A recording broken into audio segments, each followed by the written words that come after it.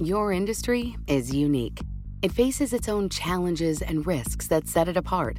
That means choosing just any insurance company just won't cut it. At The Hartford, we take pride in knowing the ins and outs of your industry and help provide solutions that suit how you do business. From liability and property insurance to workers' comp and more. At The Hartford, we don't just talk about specialization, we live it. Learn how The Hartford can help your business at thehartford.com. Collaborate for a greener future at the Bloomberg Green Festival, a groundbreaking celebration of the thinkers, doers, and innovators leading the way. From design and culture to technology, science, and entertainment. Hear from inspirational speakers and immerse yourself in climate solutions. July 10th through 13th in Seattle. Title sponsor, Amazon. Official airline, Alaska Airlines. Get 20% off using promo code Radio20 at BloombergLive.com/greenfestival. So, you want to build a wall on the border. How's that going to affect the environment? And more importantly, does that matter? This is Parts Per Billion.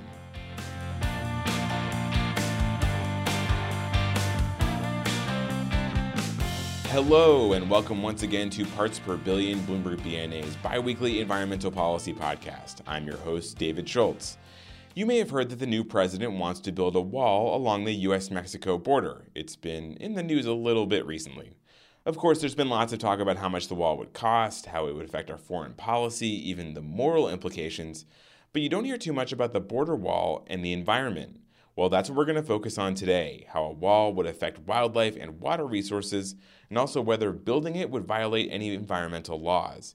And for that, we turn to Bloomberg BNA Natural Resources reporter Alan Kofsky. Alan says there actually already is a wall on the border. It's just not a complete wall. There are big gaps in certain less populated areas. But Alan says even in the spots where there is a wall now, there already are some issues we can look at to get a sense of what would happen if they filled in the gaps. There are quite a few streams that cross the international boundary there. A good fence or wall might have to interrupt the whole drainage patterns within those narrow areas. It would also contribute, has already contributed in areas where it's built. It has contributed to erosion problems because it's disrupting the pattern of the landscape in certain areas. But the real issue with a wall is how it will affect the wildlife that moves freely back and forth across the border, at least as of right now. Some of that wildlife is wide-ranging in nature, and a barrier could just cut off that movement, which also is important when you have a small population for a species. You need a fair amount of movement in order for interbreeding to occur, which enriches the genetic characteristics of the species.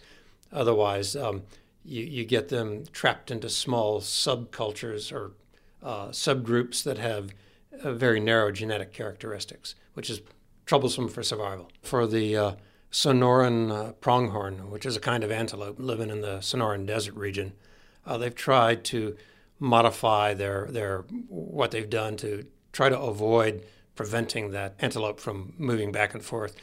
There has been also concern about some other big animals like the Mexican gray wolf and the jaguar, which for decades was never seen in the United States, but it was originally native to the Southwest, and now some of them have wandered back into the U.S. from Mexico. That could be blocked off by a wall. When the planners were drawing up the blueprints for the partial border wall that currently exists, they made some changes to protect the habitat of some of these cross-border species. Alan says this time around, that might not be possible. The concessions that have been made so far have been possible partly because they did not have to build a complete barrier yet. If they build a complete barrier, any methods that allow wildlife to get through will allow human beings to get through. Human beings will figure it out. So it'll be much more difficult to make concessions if a complete wall is built. They could still try in some fashion or another, but it's hard to picture how they could do it. So, in other words, if you think we can just get around these problems by installing a few doggy doors on the wall, think again. But right about now, you might be asking yourself, wait a minute, aren't there environmental laws that deal with exactly this kind of issue? If the government builds something that impairs water resources and threatens endangered species, wouldn't that violate basically all of those laws? No, it won't. Okay then, we'll let Alan explain that in just a few moments, but first let's talk about Bloomberg BNA's Daily Environment Report. It's your source for comprehensive coverage of everything going on in the world of environmental policy. To start a free trial of Daily Environment Report, visit bna.com/dailypodcast. That's bna.com/daily-podcast.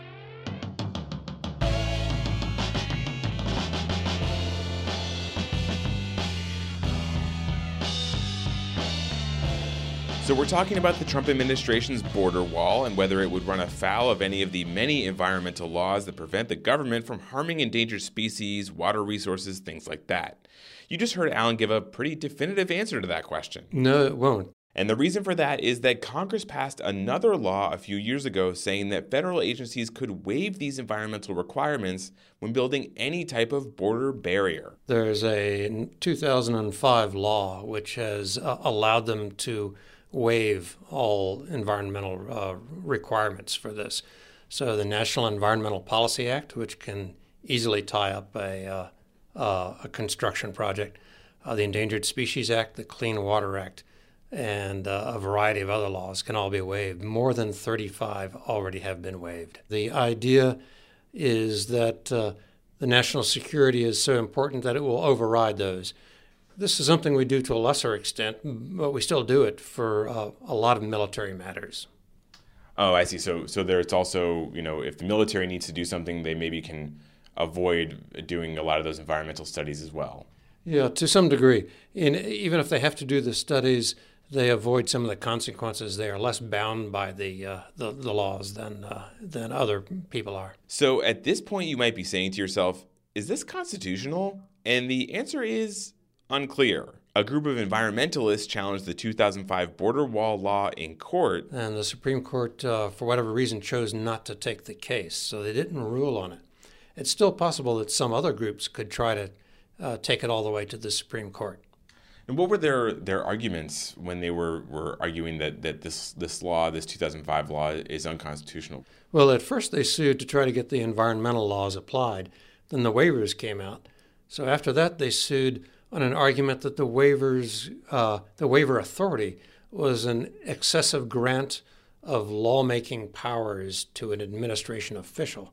The idea being that if you want to repeal a law, Congress repeals the law. You don't just waive it administratively.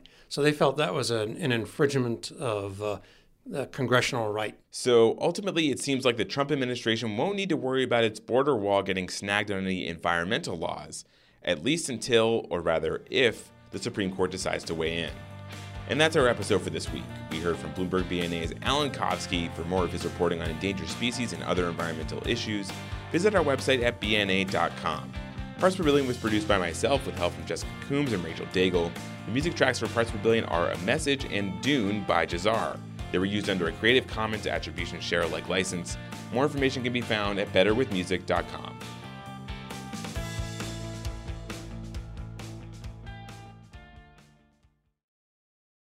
Your industry is unique.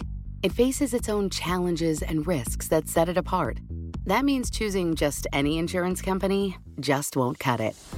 At The Hartford, we take pride in knowing the ins and outs of your industry and help provide solutions that suit how you do business. From liability and property insurance to workers' comp and more. At The Hartford, we don't just talk about specialization, we live it. Learn how The Hartford can help your business at thehartford.com.